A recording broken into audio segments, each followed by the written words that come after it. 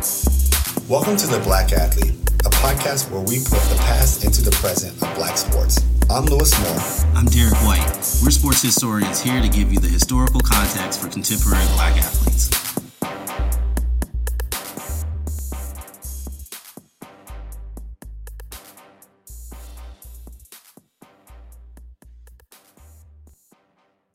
And welcome back to The Black Athlete. I'm Lewis Moore, author of I Fight for a Living and We Will Win the Day.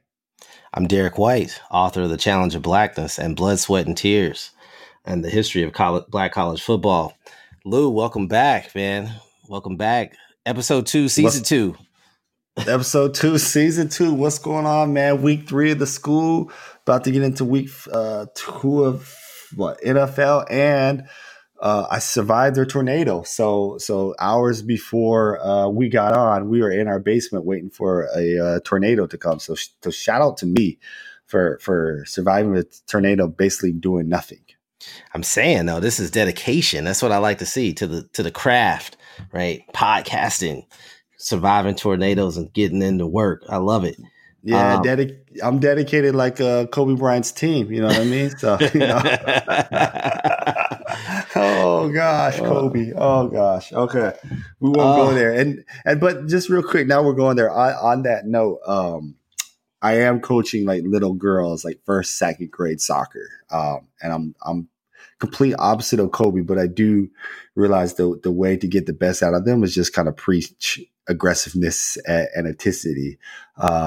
But I have fun, win or lose, or if the other team scores, I don't care, right? Like sports is supposed to be fun.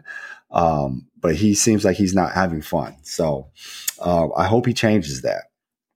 Yeah, no, it's that. Hey, man, I'm proud of you for coaching your daughter's soccer teams, man. That's good, man. I have not coached my boys in part because I know my own competitiveness when it comes to soccer. And I still want my kids to like me a little bit. But my youngest is super competitive, so he might be the one who can take it a little bit. I got to give him the Mamba book, I guess. What's the kindergarten first grade version of the Mamba book? I know. I don't know. I think it's probably the same as the 30-year-old, 40-year-old. Like, I don't think Kobe knows like there's a difference, right? And but to be clear, I'm like my wife was getting on me for yelling, and I'm like, I'm not yelling, I'm coaching, right? Because I get into it, and part of my coaching is just like literally telling the girls where to be. So I won't say their name on here, but I see the play developing before they do. Like I see that, you know how it is with little kids soccer. It's 8 legs kicking out the same ball, and you see that ball about to squirt out. It's like, okay, I got to get my defender ready. I got to get my goalie ready. So let me tell them to move up and be ready. And I think at one point after the game, the mom was like, wow, you certainly know all the girls' names. I was like, yeah. I mean, yeah. You got to be don't be yelling at my daughter like that. That's what I think that's what they wanted. That's cool. Tell your daughter to be ready. Yeah. Speaking of hard parenting of young athletes, we should give a shout out to probably the most successful young athlete whose parents was too hard, Serena Williams, who won her 100th match in the U.S. Open, which is hard to fathom. Like, the thing, she won 100 times in one single tournament, but came up just short in her attempt to catch Margaret Court's Grand Slam record. Did you watch that tennis match? Oh, man. Oh, gosh. I did not. Well, I'm bad. I watched in and out. I think I was busy doing something where I couldn't completely watch it, but I kept up on the score. And I'm like anybody else. Whenever she plays, I'm into the results. I don't always get a chance to watch.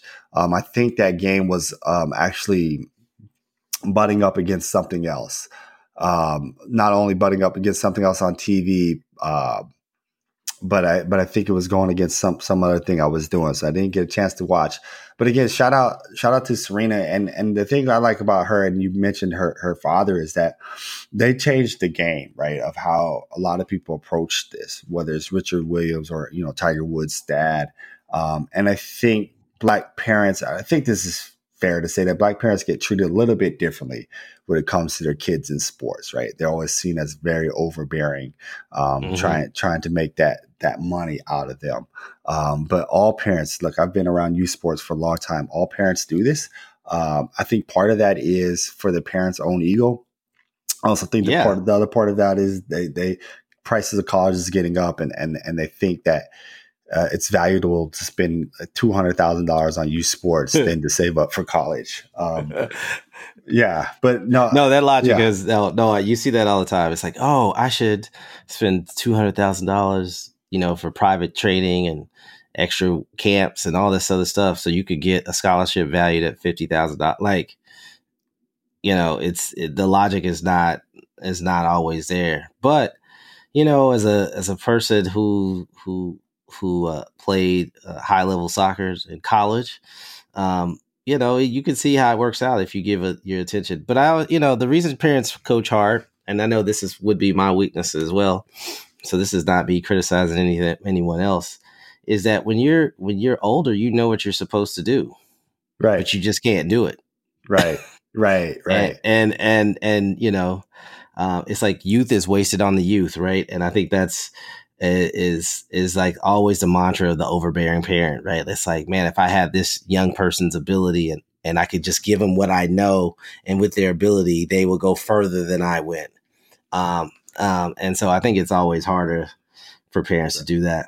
Right. And one other thing about Serena is like, I gotta mention, like, just how she's changed the game in the sense of you get a lot more power players, right?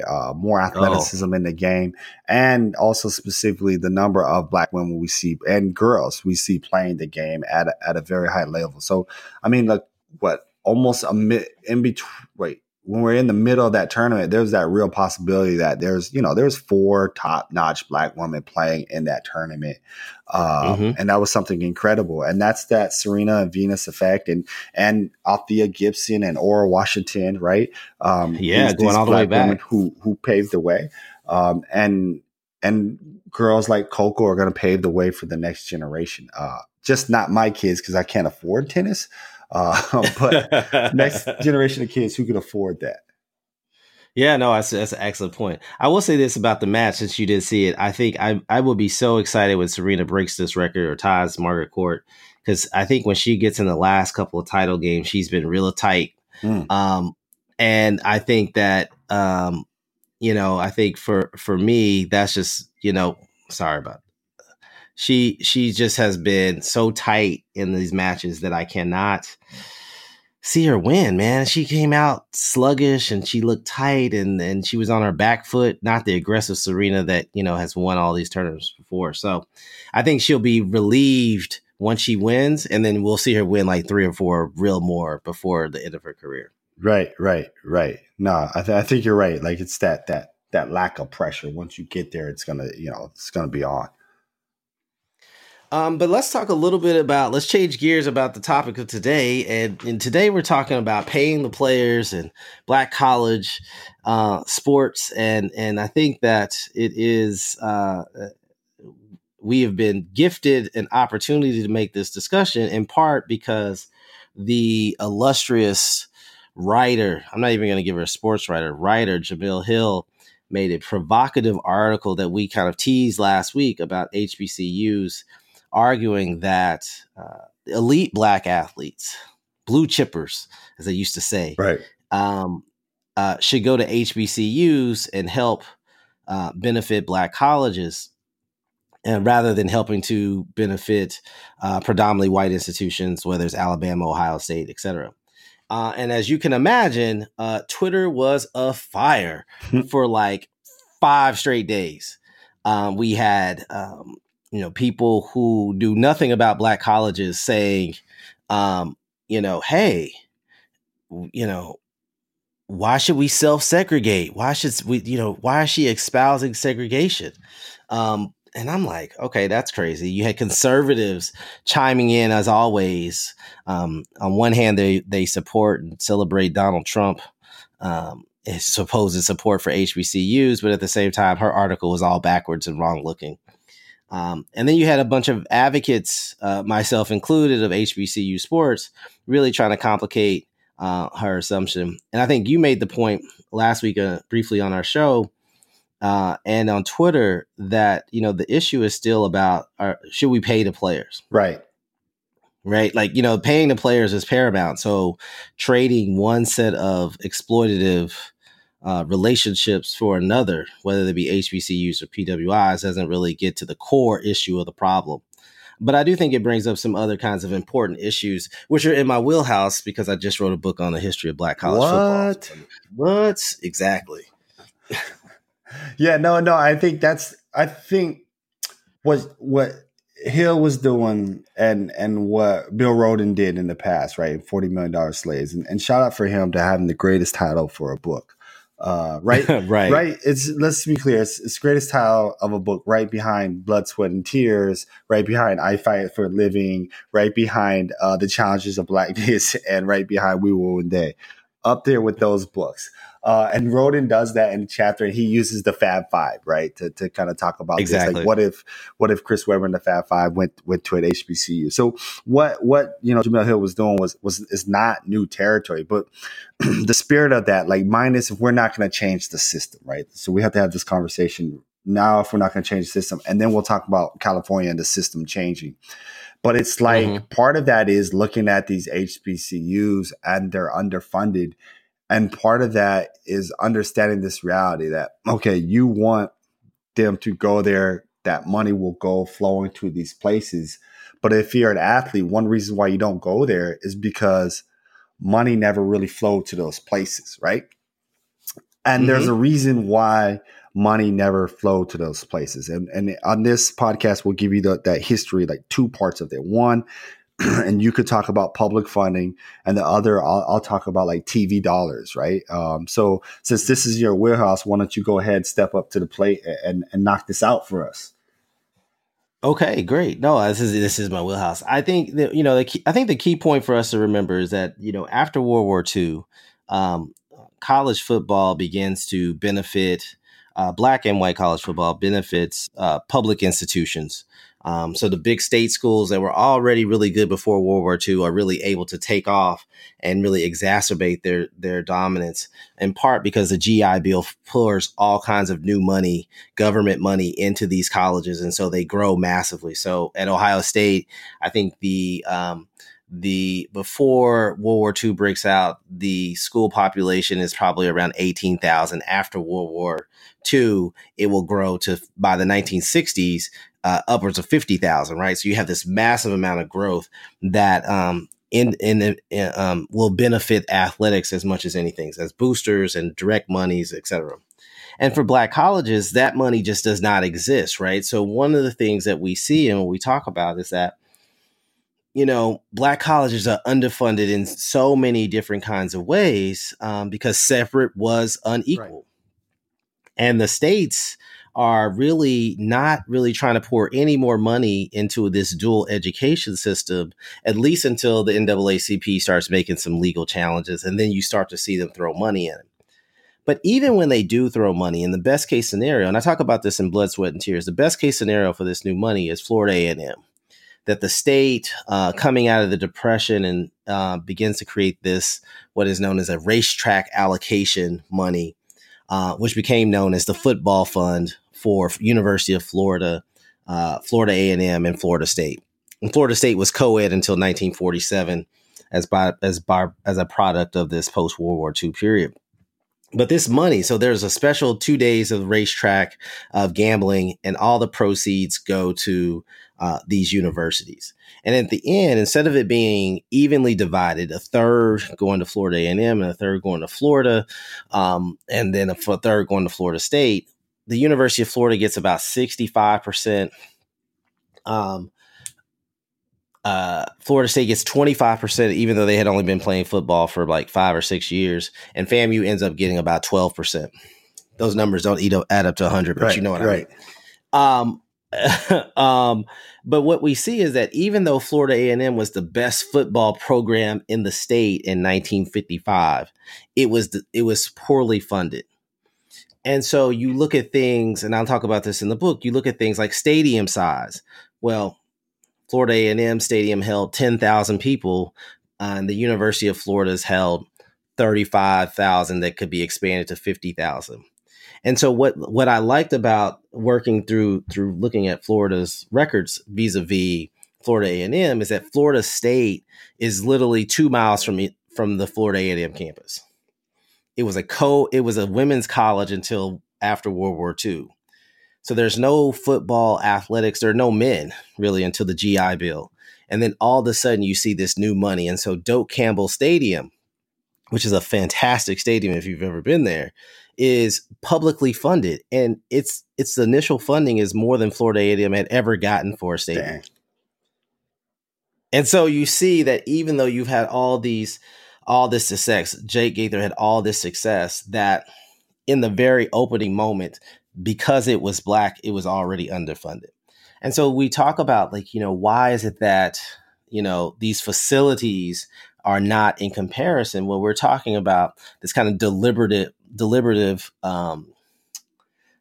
structural racism that really hinders and puts Black colleges behind the 8 ball. And this is when they have a tremendous amount of athletic talent.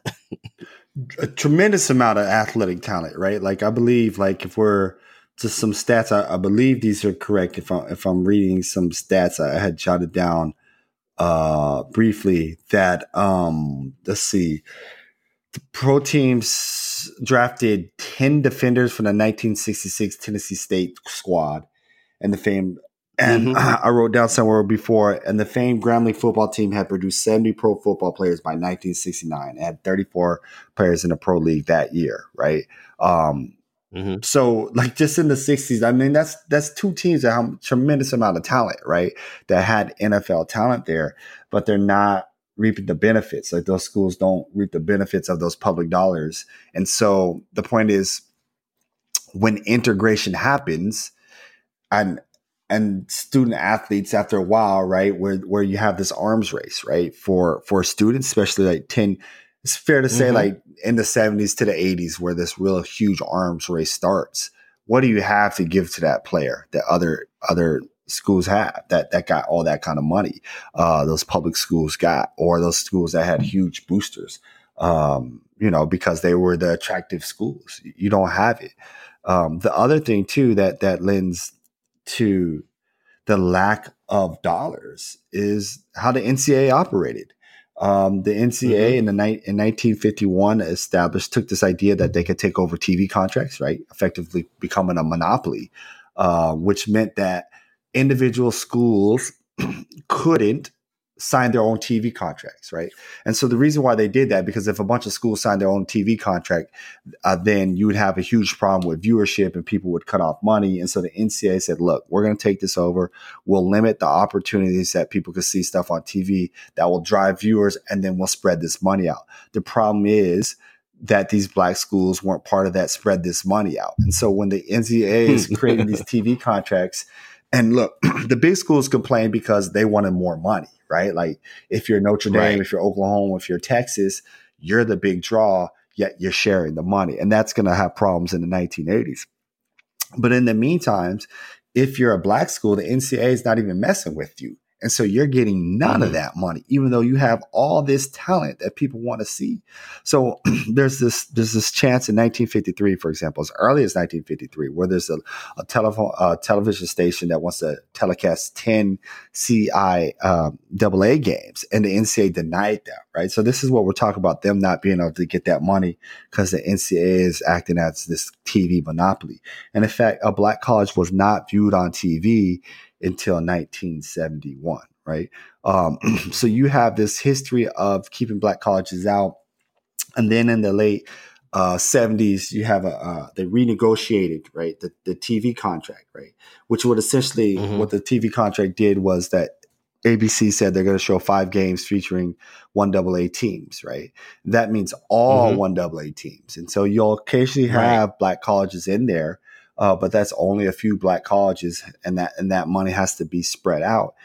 And then in the mid 80s, as we talked about, once those big schools got tired of sharing money with these little schools, they left, right? And they started to form their own TV contracts. And once again, the black schools got left out. And and one of the FAMU, the athletic director at FAMU in the mid '80s, Roosevelt Wilson, said, "This CFA thing is strictly a big boy on the black proposition. What they're looking to do is tie up all the TV money and keep it away from the smaller schools." Right? This idea that once these big schools get in, they get the money, they get the TV contract, and those smaller black schools don't get the TV money, right? And without that TV money, you're not going to be able to build up your facilities. And when you can't build up your facilities, you can't compete. If you're not on TV, you can't compete. And those players go elsewhere. And many of these black colleges, as we know, are faced with the decision: do you go D1? Do you go D2? Right? And once you decide to go D2, you lose more talent. Or if you stay 1AA, what do you do to get money? 20 years, 30 years later, you're playing these big schools like we talked about last week, Howard versus Maryland, right? What was that beat down again? 79 to nothing. 79 to nothing. But you have to take that just to stay afloat, right? And so that's the problem that we have. On the one hand, as you mentioned, there's this lack of public funding. This historical lack of public funding that leaves them nothing. And then on the other hand, there's this history of the NCAA and TV contracts that leave them nothing, right? And so we fast forward, whether you're doing Bill Rhoden in the mid 90s or Jemele Hill in 2019, trying to talk about sending these players there. You still would send them to a place that has no money there, right? No structures there to build. They don't have the $900,000 strength and conditioning coach that Alabama has, right? So you go there at a disadvantage. Now, to be clear, I think at basketball it would be a lot easier, right? Basketball you probably don't need. Zion wouldn't need that much, right? If he's going somewhere else, right? But in football, you need a lot. You need all those things that those big schools have. Right. No, and I think this is and one of the things I always say is that there's a difference between the material resources, right? They're at a material resource disadvantage, but they may be at a human resource advantage, right? And I think that there's a sense that what Jemele Hill, I think, was working around, which I think was super smart. She trotted out the stat about how black colleges only make up 3% of the education, or 3% of the colleges or whatnot, but they produce 50% of the judges, 40% of all these white collar percentages, et cetera, et cetera. And I think that's an excellent point, because what we see at HBCUs is a staff and a faculty and staff and coaches pouring all this energy, not just into individual players because they're stars, but into this community of black students who will go out and broadly support the community, right? And so I'm going to shout out one of my good friends, Jelani Favors, who has a new book called Shelter in the Time of Storm, How Black Colleges Foster Generations of Leadership and Activism, where he talks about the various ways in which black colleges created what he calls a second curriculum, right? That really infuses this leadership development and activism, even though they lack material resources, right? And I think that there's something to be said for that, right? Because one of the chief complaints we say is that black athletes in particular are going to these PWIs as athletes and not getting any education, right? So most famously for our listeners, remember Dexter Manley graduated from Oklahoma State. He couldn't write. And couldn't read or write, right? He was functionally illiterate, right? And with a degree, right? And there's a sense that, I always say that, that I have not come across a case at black colleges, but I think that there's a sense that the community comes in and knows that this is unacceptable. Right. They wouldn't allow that to happen. No, you're exactly right. And I think that's the challenge we face at PWIs too. And real quick before I talk about these challenges, you don't see, look, if you're at Clemson, 70% of the football players are black or more, 7% of the basketball or more are black. It doesn't match that with the faculty, right? But what we ever what we get charged to do is probably 70% of that work, though, right? That as you mentioned at the Mm-hmm. HBCUs. At PWIs, we just call it retention, right? And I always Exactly. cringe at that word because sometimes retention means dollars and not necessarily that TLC that students need, right? Um, Mm-hmm. and but we get, oh, do you want to be a mentor for someone else? And it's cool, right? But it's like when you go to these events, you're the only faculty member there. You know what I mean? And so you take on Mm-hmm. this kind of heavy burden, and then after a while, it's just like as a faculty member, it wears on you, right? Because you, especially when you're young, you go there, you show up, you show up, you show up, and you're the only one there showing up of the faculty member, right? And it's just like, man, I Right. want to be like these other faculty members, right? Where I could just have this, I could just concentrate on this, but I got to do this other stuff too. And I think that's what you're pointing out at these HBCUs. You get that everywhere you go. And so I don't know what the retention level is, but it's probably not for the same reasons as you face at a PWI. And so sometimes it hurts a little bit when you see some of those schools from Morris Brown, right? Having to Mm-hmm. struggle with shutting down or something like that, because you know what kind of the service work they do for the community and for the students. And so I do, like you said, I appreciate that when she pointed that out, that idea that the great number of these doctors, coming from these institutions, these judges, et cetera, coming from these institutions, both historically and now. That's an important point. But I think it's also an important point as we transition from here, that as long as the system's in place, you're still just transferring exploitation, right? You're just putting a lot on these 18 or 19-year-old kids because the state didn't do its thing, and because the NCAA discriminated, right? Because discrimination, we want these kids to do Mm-hmm. that. But my point, and if you follow me on Twitter at Lumore12 all the time, is to what? Pay the players. And we're starting to see something come up where players might get that opportunity to get paid. Yeah, no, I mean, so for those who are not following, who listen to our podcast but have not kept on the sports news because they're overwhelmed with the NFL and Antonio Brown and college football, the state of California has passed a new fair pay bill.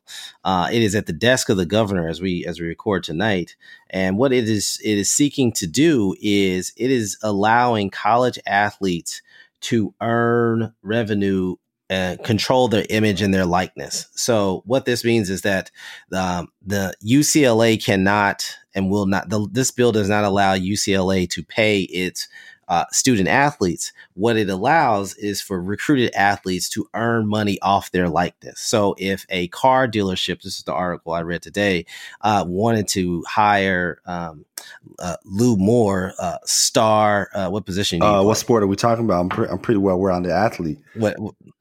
Oh wow! Okay, pick your If best. it's basketball, I'm a shooting guard. The shot, you saw the video of me shooting. The shot's money, right? Yeah. Okay, okay. So shooting guard at UCLA, and the local car dealership wants to hire him to cut a commercial, an advertisement. He would get paid for that, and under current NCAA rules, this is illegal and would make Lou ineligible. But under this law, this would allow for him to earn what we think is fair pay. So whatever the going rate is for an advertisement or a person to be paid. And this has gotten tremendous support from professional athletes, right? Most notably, LeBron James has come out in support of this. I saw Draymond Green tweet that he believes that athletes are finally going to get their fair share. And so we're talking about this has the potential to really, we talk about disruption, right? As this big kind of tech word. This has the ability to disrupt the entire NCAA. And the NCAA came out, I believe today, and said that this is I know I saw unconstitutional. this. I have no idea. I have no idea what part of the Yeah. Constitution they're reading, The but they're 13th saying Amendment. this, right? I don't know. Jesus. My I gosh. have no idea. But I think this is the NCAA's reaction. This kind of overwhelming and kind of overwrought reaction speaks to the kind of fundamental challenge that this law will do to to its collective. Because now, as you know, in college sports in particular, this becomes an immediate advantage for all the schools playing All of in them too, California. because a lot of them, there's a lot of money out there, right? Right. And so if you want to be the, if you're Zion, let's use him since if you're Zion, there's no reason to go to Duke and play for Coach K when you could go to UCLA and cut a commercial and someone pay you $1 million for that commercial or set of commercials. And at the same time, you play these games at UCLA and you're still on you're on the major television market. Your brand would still be higher. I think the NCAA has got to figure out, well, we could just cut California schools off out of the entire the NCAA. But the truth is, and they know this, is that Texas is going to want to get in on this game too. So they will pass a law comparable. And then Florida's like, well, Texas can't do this. And then pretty soon each state is going to allow these cascading kind of legal challenges to players controlling their likeness. Is they can see that as the light at the end of this tunnel. And first of all, I got a better name than Zion because this is going to come out in 2023, and that's Bronny James, right? LeBron James' kid is positioned to make a grip, even if it's for 1 year, right? Because he already has, I mean, he just got on Instagram, but by that time he'll have 1 million followers, right? And all of a sudden he's cutting commercials, and he's probably cutting commercials from his dad's company or from wherever, right? And I think him, he's positioned. But what I think is interesting when you bring this up, the South, right? How is the South now going to react? Because look, we talked about that transition from HBCUs to integration, and these Southern schools who are in these states that spent the last 400 years exploiting Black labor are now going to be put in this position. All they've ever done as states, and I think this is accurate, is figure out ways to keep Black labor down, right? Whether you're talking about Black codes, whether you're talking about the convict lease system, whether you're talking about sharecropping, whatever, even to this day, lack of unionization, right? Now all of a sudden they're faced with, do we want to keep this tradition of football, right? Where we're winning, where I can go to this game, right? Or do I want to make sure this young 18-year-old Black kid is paid, right? Like they're in this crazy dilemma. And I think part of them not wanting to pay the players, this movement not to want to pay the players, is because they don't want to give these young Black kids money. Now all of a sudden they're faced with this reality. Do we give these kids money, and a lot of money, right? Or do we watch UCLA, USC dominate forever, right? And I think you're right. Like I think ultimately they're going to have to wrestle with this, but they're going to decide like, look, we want football. And that's only if the NCAA doesn't win its cause, right? Like I think their first reaction is going to be, let's keep the money out of them. Their second reaction is, if we can't keep the money out, we're in this, right? We're getting in this, and right, it's gonna be crazy. And so, I'm from Kentucky. As a person from one of these college sports crazed states, the thing you have to understand is that in Kentucky and Alabama and South Carolina and Mississippi, that these college teams are the professional teams, right? I say this all the time, that Clemson had the first in the peak of the Depression, they started a booster club for their football program, which is I pay $10 a year, right, as a way of supporting their athletic budget. They were the first college football program to raise $1 million in a year as a booster program. So I fully suspect that that in the state of Alabama, whether there's a law or not, they are going to compete in very real, whether it's legal or illegal games. And I think what we know, what's also unsaid, is that, players are not getting legally paid. Right. Oh yeah. They're getting something.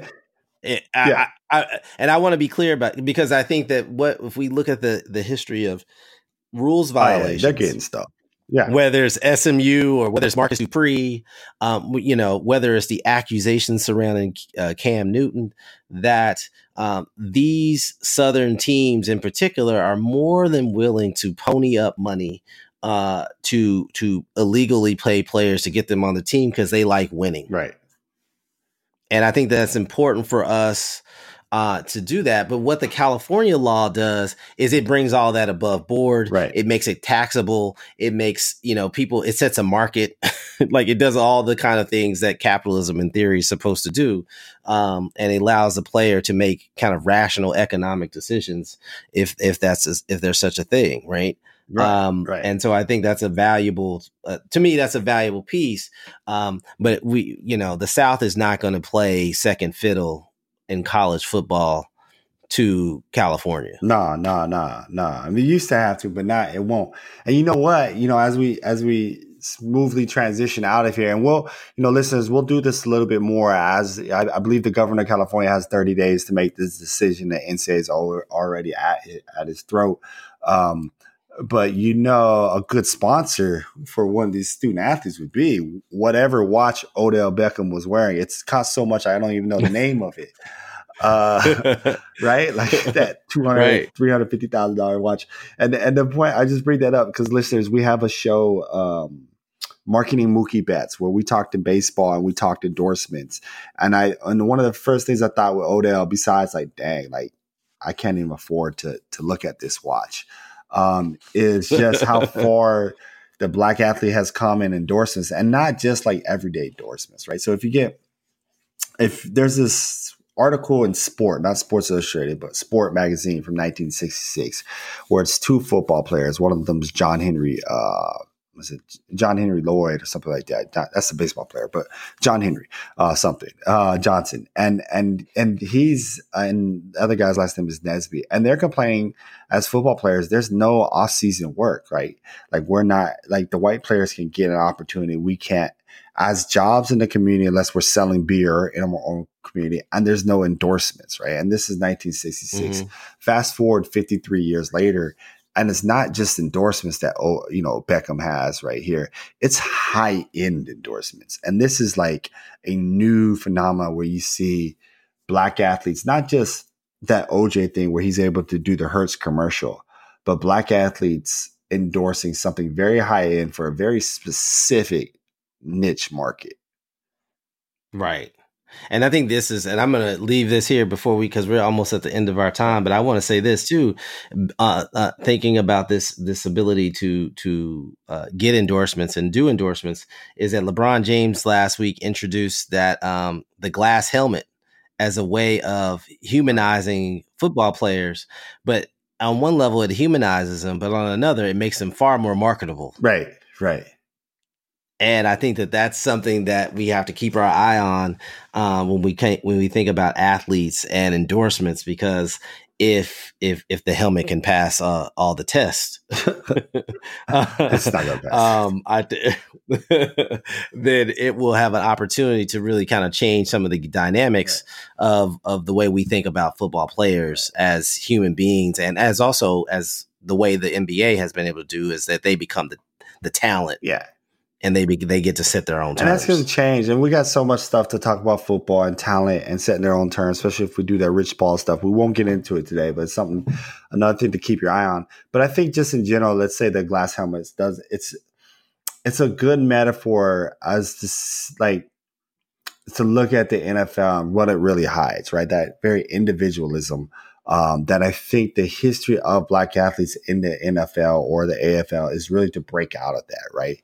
And NFL is no fun league, right? And Black athletes have always had a way of expressing their joy and celebrating and being individuals. And I think it's a step towards that, right? And I think sometimes the NFL struggles with that.